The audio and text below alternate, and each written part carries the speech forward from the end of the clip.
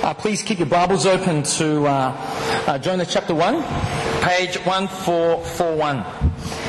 If you've accidentally closed your Bibles. And please remember there'll be a time for questions after the talk. When people think about the book of Jonah, the first thing they tend to think about is that big fish. And the fish is the thing that everyone remembers. But the book of Jonah is more than just the Old Testament version of Jaws. As we take a journey into the book of Jonah these next 4 weeks, one thing we're going to see is that the fish isn't one of the main characters. If anything, he only makes a cameo appearance. But more than that, we're going to see that this little book has some profound and some challenging things to say to us, as it will show us how great God is and how He does things in our world. I guarantee after these next 4 weeks, you're not going to see the book of Jonah in the same way ever again. Before we get into it, will you please join me as I pray and ask for God's help to help us understand His word tonight. Let's pray. Heavenly Father, we thank You for Your word that helps us grow in our knowledge of You, as well as helps us understand how You do things. Please help me now to explain Your word clearly and faithfully. And we pray that Your word may identify in us where we need to change. And we pray that by Your Spirit, You will be growing us as followers of You. We pray all these things in Jesus' name. Amen. As you may have already picked up in our reading of chapter 1, Jonah is a man on the run. He's running away from God. And the thing is, we all can relate to Jonah in some way. You may be here tonight and you're someone who's been running away from God for quite some time now. Maybe it's because you're not too sure who He is. You just don't want to get too involved. You just want to keep Him at a distance. Then there's some of you who would say that you are a Christian. And when someone asks you what you believe in, you have all the right answers. Yet, you too can be like Jonah. Because there'll be times when your view of God is put to the test. When you're not agreeing with how God is doing things in the world. When you're unhappy with Him. You too may end up running away from God. No matter who you are, we all at some level can relate with Jonah. And what we'll see from God's word tonight is that this problem of running away from God can be remedied by getting our understanding of God right. Because when we truly get who God really is, it will change how we respond to Him. Tonight we're going to see 3 things. Firstly, we're going to see scene 1, God's call and Jonah's response. Then, secondly, scene 2, the storm before the calm. And thirdly, we're going to see Jonah, Jesus, and us. Now, Jonah was a prophet, a messenger from God, who lived during the time of King Jeroboam.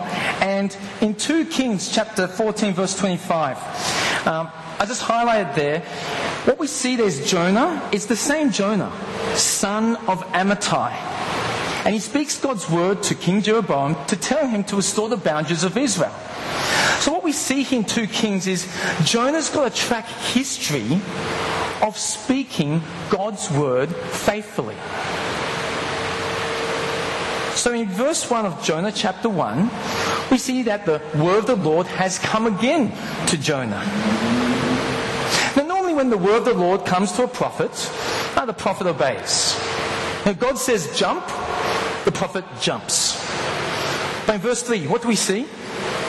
Well, Jonah is doing the exact opposite. In the text, God's literally saying to Jonah, Jonah, get up and go to Nineveh. Actually, Nineveh is that way. But Jonah isn't just saying, no, I'm not going to do that. No, the text actually says Jonah does get up, but goes in the opposite direction as he looks to catch a ship to Tarshish. Let me show you a bit of geography. Now you see down at the bottom there is Joppa, the yellow dot. That's where Jonah starts off. And all he has to do is go northeast a bit to Nineveh. And you see that as the green dot. Oh, yeah, that's the green dot there. But Jonah is aiming to go to Tarshish, which is west, which is actually in Spain. And you can see it's actually really far. You see, Jonah is aiming to go to the most western point in the known world at the time. You see, Jonah really doesn't want to go to Nineveh. Now, Nineveh was the capital of Assyria, and they were Israel's worst enemy. Verse 2 tells us that it was a really wicked city. You see, the Assyrians were a bloodthirsty lot. And history tells us that they would skin their victims alive, they would cut off the heads of their victims, and wear the skulls around their necks. These Assyrians, they were the meanest, baddest, not to mention the biggest city around. And this is the city that God wanted Jonah to preach to. I suppose you can see Jonah's logic as to why he buys that one-way ticket to Tarshish. Well, what does God do about all this? Well, verse 4, God sends a great wind to cause a violent storm. Now, there's an adjective that resounds throughout the whole book of Jonah. It gets repeated 14 times. Now, I'm normally not always going to do this, but I'm going to teach you a little bit of Hebrew. It's the Hebrew word gadol.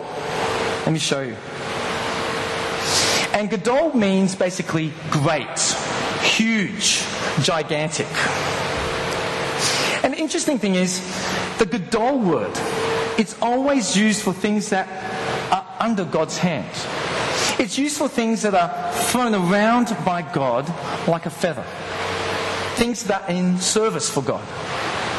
So we see in the text, God says to Jonah, go to the Gadol city of Nineveh. Verse 4, God sends a Gadol wind on the sea. In verse 17, God sends a Gadol fish. So what we see here is that this is the God who commands great things, gadol things, and they bend to his will, because clearly God is even greater. Well, what do the sailors do in response to this storm? Well, they end up hurling the ship's cargo into the sea. But while they're chucking the cargo over, did you notice what Jonah's doing? Well, please have a look at verse 5 with me. It says this. But Jonah had gone below deck, where he lay down and fell into a deep sleep. So while the sailors are doing their very best to save everyone on the ship, Jonah is doing nothing. Actually, what we're seeing here is that Jonah is so rebellious, he's forcing himself to sleep so that he doesn't have to lift up a finger to help in this crisis. And it's only until the captain of the boat comes down to Jonah that he gets woken up. And the captain then says, Jonah, get up and call on your God. Maybe he will take notice of us so that we will not perish. Now, Jonah is a prophet. Calling on his God is one of his core competencies. It's part of his job description. So, for a Gentile, a person who's not a Jew, for him to tell Jonah what he's supposed to do, well, you get the idea that Jonah really isn't doing his job. And we see that idea even more in verses 7 to 10. In verse 7, the sailors again, they take the initiative. Now, given how bad the storm is, they conclude that someone has to be responsible for all this. So they decide to find out who, and they do that by casting lots. And for this whole time, Jonah still is doing nothing. He's just keeping quiet. But when you know it, the lot falls on Jonah. He's picked up that short straw. And so the sailors ask Jonah who he is. Now it's at this point, Jonah speaks for the first time in this book. Please look at with me what he says in verse 9. Verse 9, Jonah says this. He answered, I am a Hebrew, and I worship the Lord, the God of heaven, who made the sea and the dry land. Firstly, Jonah tells them who he is, that he's a Jew, an Israelite, one of God's chosen people. So in these first few words of the book, we're actually beginning to see how pompous and how arrogant he really is. Because basically he wants to make it clear to the sailors that, hey, I'm not like you. Now I don't know if you've noticed that when we read verse 9, but the word Lord, you can see it there in small capital letters.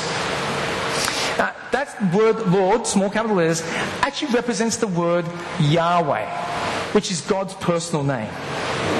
It's the name that only the Israelites use to refer to God. It's the name that indicates that you're in relationship with God. It's like how my daughters refer to me. Because of my relationship with my two daughters, they're not going to call me Reverend Darrell or Mr. So. No, because of my relationship with them, they use my special relational name, which is Dad. Now you have to hand it to Jonah. His theology is perfect. He knows who God is. He uses God's relational name. But what we see here is one of the biggest ironies in the book. Now, from what we've seen so far, his words don't match his actions. Because if he really worshipped God, he wouldn't be running away from him in the first place. Well, verse 11 tells us that the storm is getting even worse. And again, the sailors take the initiative as they ask Jonah, verse 11, what should we do to you to make the sea calm down for us?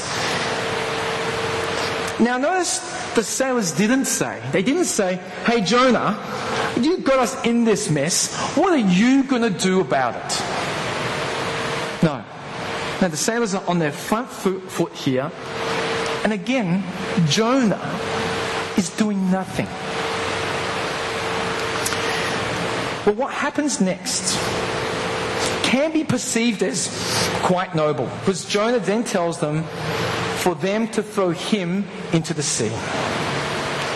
So the fact that Jonah is willing to give up his life so that these sailors can live, you could think Jonah's being pretty noble here. But you know, Jonah could have said, hey guys, don't worry, I'll jump overboard because I know it's all my fault. He could have said that. Or he could have just said to God, hey God, I know I've done the wrong thing. I'm sorry. I'll go to Nineveh now.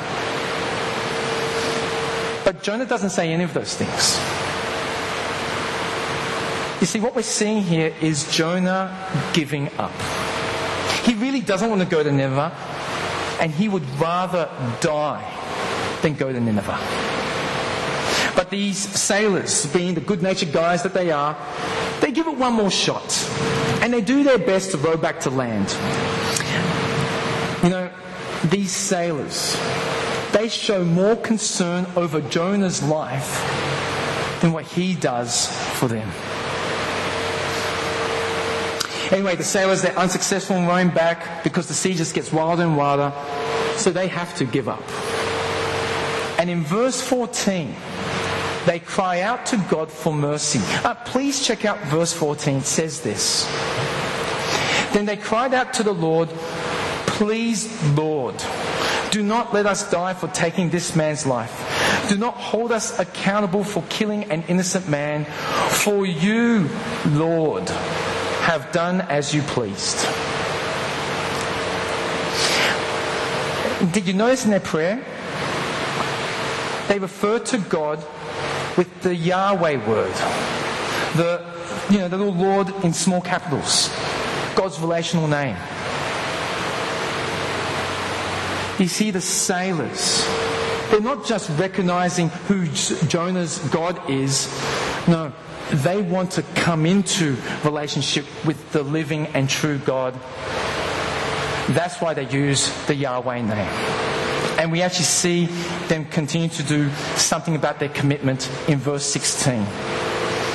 Now, in verse 16, don't know if you noticed there, but this is the next bit where that gadol word, that Hebrew word, is used again. That word for great, that word for gigantic. Do you see it there?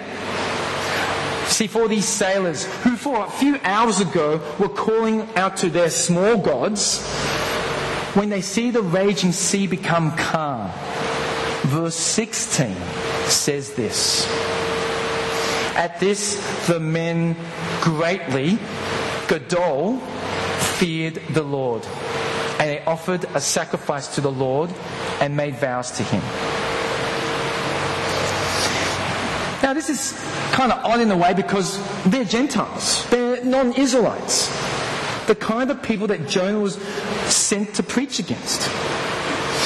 And the interesting thing that happens right throughout this whole chapter, these sailors, they're seeing things more clearly than Jonah does. They see that this gigantic God who created the elements and who's in control of them, he is to be feared, not fooled with. And so they greatly fear him as they make the decision to follow him. And they do that by offering a sacrifice and making vows to him. So, what's your impression of Jonah so far? If the words foolish or rebellious come to mind, you're on the right track. Because chapter 1 is comparing Jonah with the sailors. You know, Jonah, the Israelite prophet, whose job it is to preach God's word so that people can be saved, he's being disobedient. He's being outright stubborn. And he's shirking his responsibility. The sailors, on the other hand, they're Gentiles who didn't know Yahweh, but given half a chance to know Yahweh. Well, we see that it's them and not Jonah who have the right view of who Yahweh is and respond in the right way by worshipping Yahweh properly. And this is one of the key ideas in Jonah chapter 1 that introduces, that's actually throughout the whole book. That Yahweh is not only the God of Israel, but he's also the God of the Gentiles as well. As they, actually I should say we, can also come into a relationship with the one who made the sea and the dry land. But you know, in a weird way, Jonah actually points us to Jesus. Because every point that Jonah fails, Jesus succeeds. Every point where Jonah is disinterested in reaching the Gentiles like us, Jesus takes on that mission and he runs with it. And this is flagged in the first instance in a scene where we see in the Gospels where Jesus is asleep in a boat, in a storm, just like Jonah. But Jesus is far better than Jonah. He's not running away from the mission. He's doing it. And with Jonah, we see someone who reluctantly gave up his life to save those sailors, and he did it for selfish motives. But with Jesus, we have someone who willingly and lovingly gave up his life to save us. And he did that by dying on the cross for us.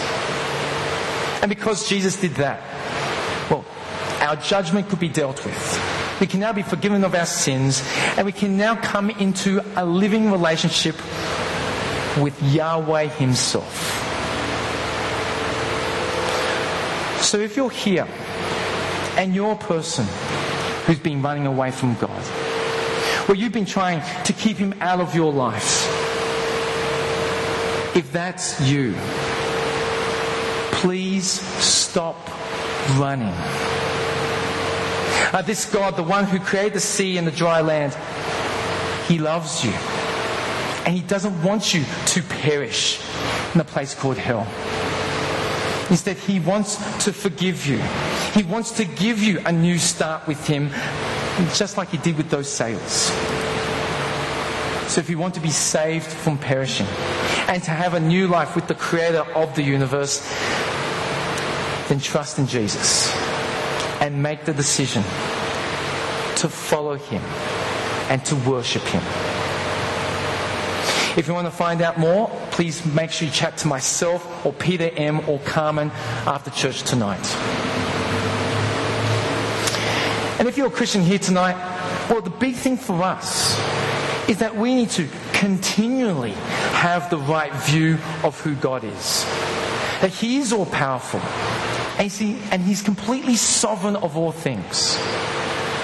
We've seen that throughout the narrative as he controls the wind, the lots, the fish.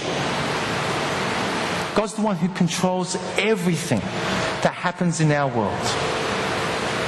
And when we have the right understanding of who God is, it will stop us from running away from him.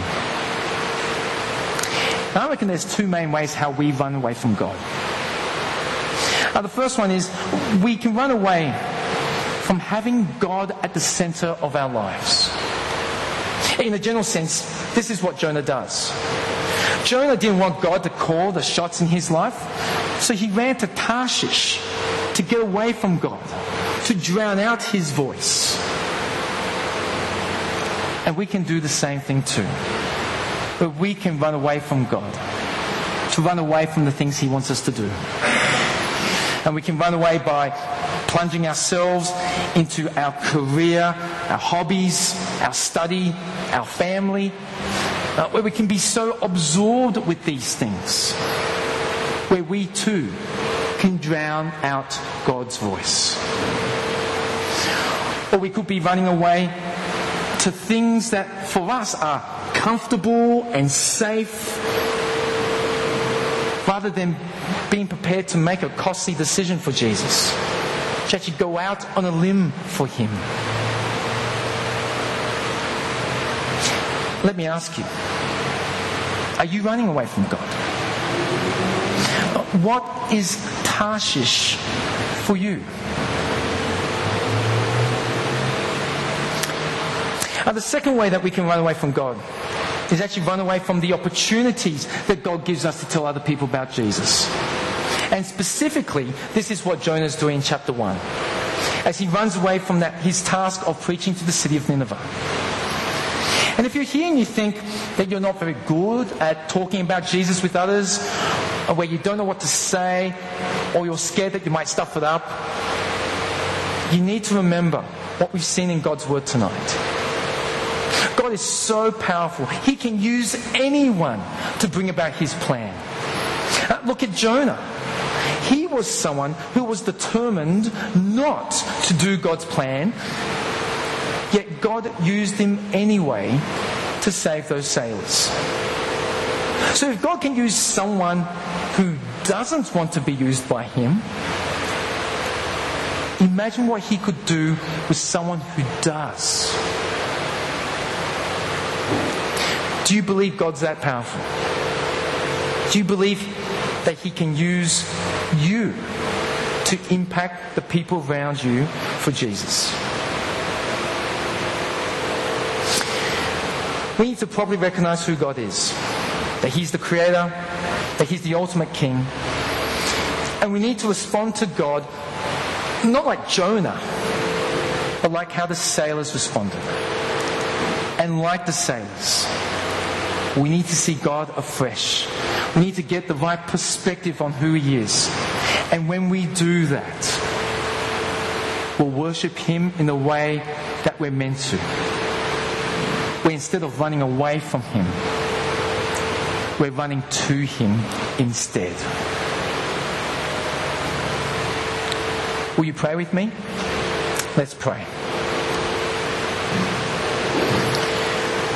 Heavenly Father, we thank You for Your word that reminds us of the great fact that You are the Creator, that You are the ultimate King, that You are sovereign over all. And we thank You that it's because of Jesus that we can come to know You.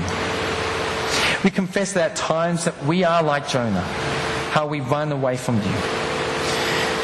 Heavenly Father, we pray that You will give us eyes to see You for who You really are. We pray that You may change us so that we will stop running away, but instead to trust and to commit our lives to You continually and to be obedient servants for You. And it's in the name of the Lord Jesus that we pray these things. Amen.